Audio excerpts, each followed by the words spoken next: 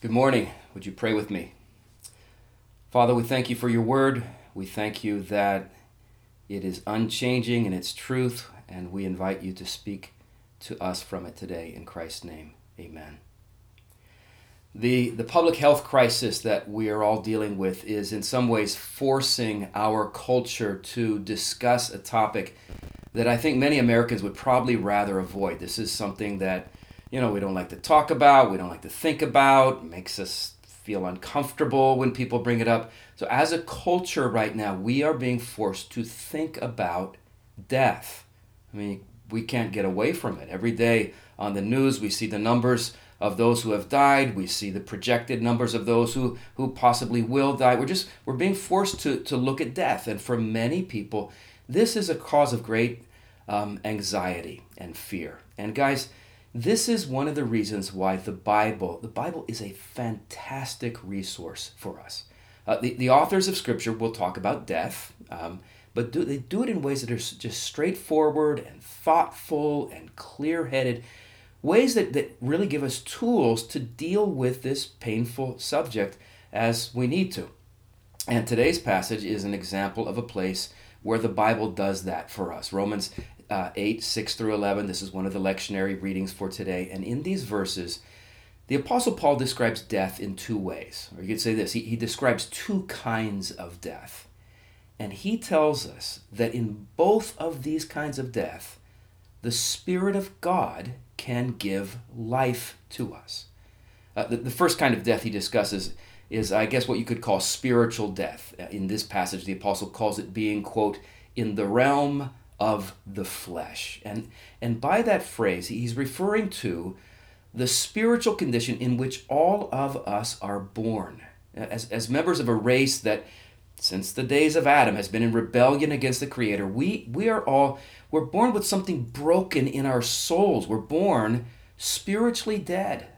God said in Genesis 8:21, he observed this about us. He said, every inclination of the human heart is evil from childhood. Ephesians 2 verse 1 says before Christ brings us to life, it says we are dead in our transgressions and sins. Verse 3 of that chapter says we are by nature objects of wrath. So we're just born with this deadness in our souls.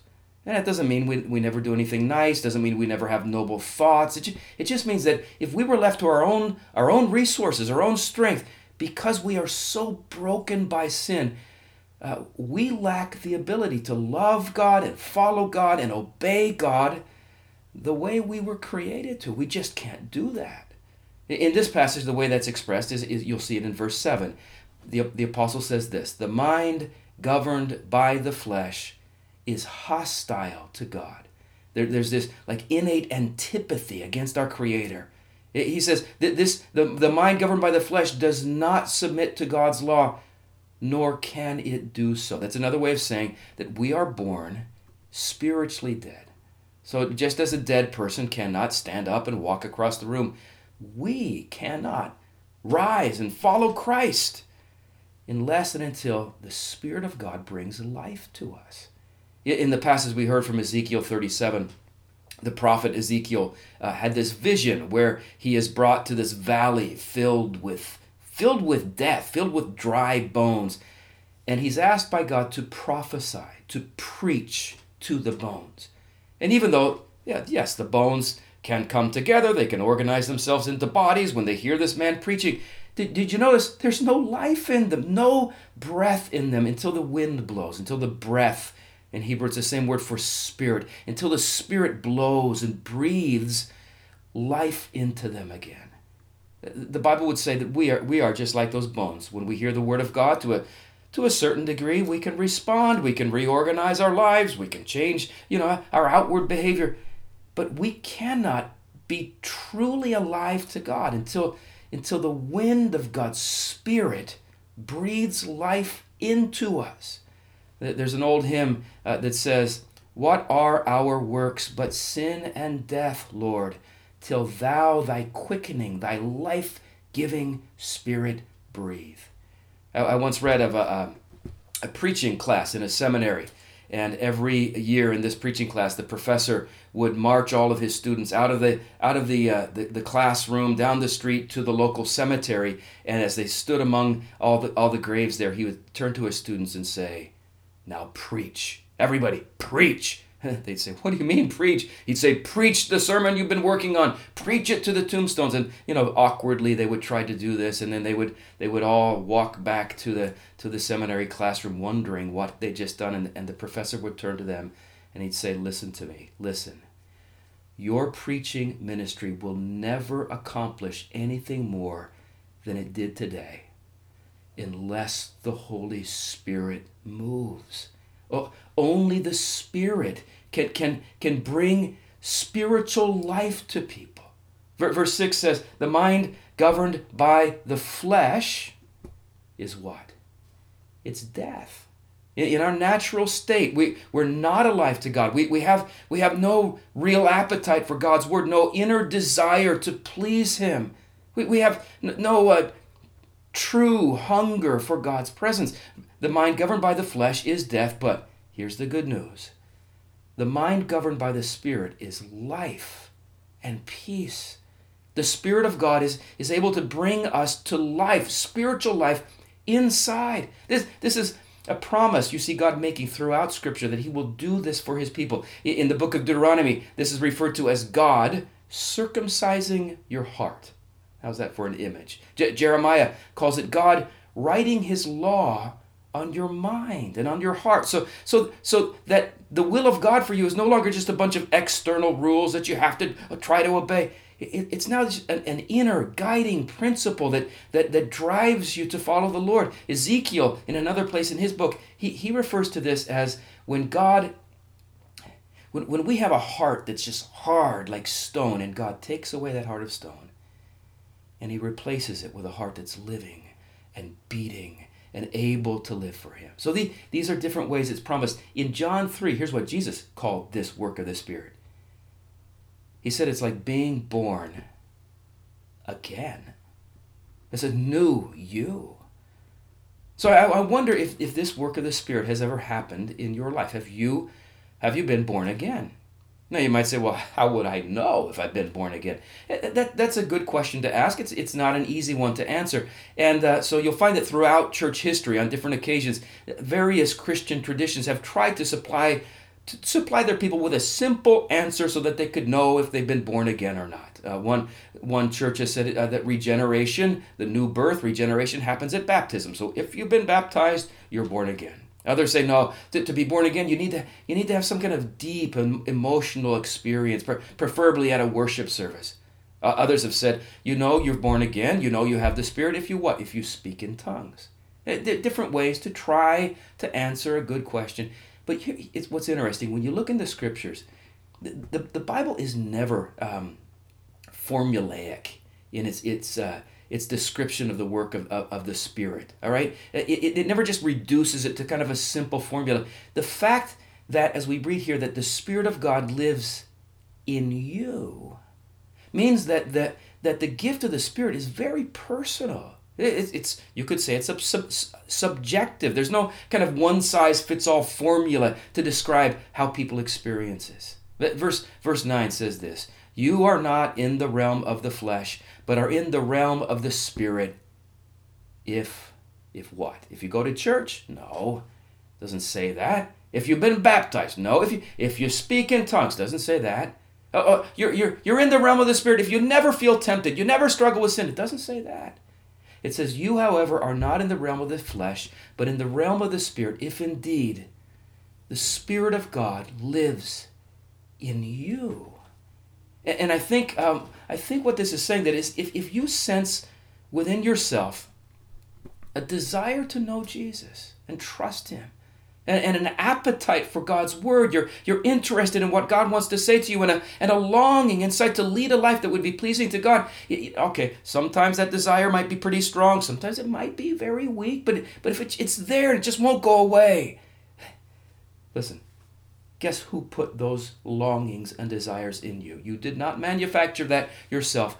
This is the Spirit in you doing this. If the Spirit of God lives in you, Paul says, you're no longer in the realm of the flesh. You have been brought. Isn't this wonderful? You have been brought from spiritual death to spiritual life by the Holy Spirit of God. And this is why you trust Jesus. And some of you might be saying, well, I don't even think that has ever happened to me. If this hasn't happened to you, and yet maybe today you kind of wish it had happened to you.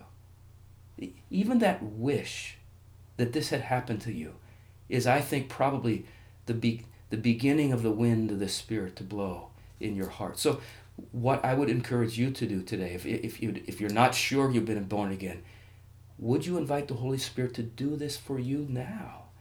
Jesus said in Luke 11:13, he said this, what a promise. He said, your Father in heaven will give the Holy Spirit to those who ask him. So ask him. Well, one kind of death that we're all born with, we all have to deal with, that the apostle talks about here is spiritual death. And the solution to that kind of death is the Holy Spirit. The second kind of death that we read here is physical death. Just because people have been born again doesn't mean that their bodies will never die. We all have to face death. And you know, death didn't start with the coronavirus, right? This is nothing new. In fact, in the last 2 weeks, I've been asked to perform 2 funeral services, and neither of them had anything to do with the coronavirus. Death has been a part of our reality ever since our first parents sinned against God. When Adam rebelled against God, God said to Adam what would apply to all of us. He said, dust you are, and to dust you shall return. This is our reality. We all will die. But the good news, for those who've been made alive by the Spirit and have turned to Christ in faith, death is not the end. This is where I wish I were not preaching to a computer screen and I had some people here, because I'm sure somebody would say amen to that. So let me repeat that. Maybe you'll say this amen in your home. For those who've been made alive by the Spirit and have turned to Christ in faith, listen, death is not the end. Verse 10 says this, but if Christ is in you, then even though your body is subject to death because of sin, the Spirit gives life because of righteousness. Oh, because of whose righteousness? Yours? No. Because of the righteousness of Jesus Christ, your Savior, that has been imputed to you by grace. The Spirit will give life to your body, even if it dies. Verse 11 says, if the Spirit of Him who raised Jesus from the dead is living in you, He who raised Christ from the dead will also give life to your mortal bodies because of, or you could translate that, through His Spirit who lives in you. First Peter 3 verse 18 says, Christ was put to death in the flesh, but was made alive by the Spirit. And we're reading here in Romans that just as the Father sent the Spirit to raise the body of His Son from the grave and bring Jesus back to life, in the same way, when Jesus returns, the Father will send the Spirit and raise our bodies from the grave and restore us to life as well. This is a mystery. We can only barely imagine what this will be like. But the Scripture is clear. If the Spirit of Him who raised Jesus from the dead is living in you, He who raised Christ from the dead will also give life to your mortal bodies because of, through His Spirit. So just as the Holy Spirit of God can solve the problem of our spiritual death at the resurrection, listen guys, He will solve the problem of our physical death as well. He will bring life to our mortal bodies. Now, we might ask, does this mean that Christians shouldn't be afraid of dying? Yes and no. There's an appropriate fear of death that would move us to take reasonable precautions in life. Precautions, not to get hit by a car when you cross the street, not to be exposed to illness. There's an appropriate fear of death that Christians might feel. So don't beat yourself up and don't make fun of others if they're wrestling with some anxiety over this. So there's an appropriate fear of death. But listen, for those who are in Christ, and you might say this, those who have Christ in them through the Spirit, listen, for us there is no need at all to be terrified by death in any way. Death has already been conquered by Jesus through his death, through his resurrection. So listen, for those who have Jesus, death is not the end. In fact, for those who have Jesus, death is the beginning. Some of you perhaps have read the series of children's books by C.S. Lewis, the Chronicles of Narnia. At the very last paragraph of the very last book, the book is called The Last Battle. After these children have had all kinds of adventures with Aslan, the lion, the Christ figure in the stories. They've fought battles, they've faced dangers, they've struggled with temptations, they've gone through long and harrowing sagas with Aslan. When you reach the very end of the last book, here's the way C.S. Lewis wraps up his tales and brings them to an end. He says this, "And for us, this is the end. But for them, the children, it was only the beginning of the real story. All their life in this world and all their adventures in Narnia had only been the cover and the title page. Now at last, they were beginning chapter 1 of the great story which no one on earth has ever read, the story which goes on forever, in which every chapter is better than the one before." That's what it will be like when our bodies are raised and we enter into the new age, the new life that God will give us through the Spirit. The Spirit gives life. Let me close by reading the words to a song that I love. Do you know this song? Here are the words. "No guilt in life, no fear in death. This is the power of Christ in me. From life's first cry to final breath, Jesus commands my destiny. No power of hell, no human plan can ever pluck me from his hand till he returns or calls me home. Here in the power of Christ, I stand." My brother, my sister, in the power of Christ, through the Spirit, we stand. Would you pray with me? Father, we pray that you would, through your Spirit, take the truths of your word, make them real, make them powerful, make them life-giving for each one of us. In the name of our great Savior, Jesus, we pray. Amen.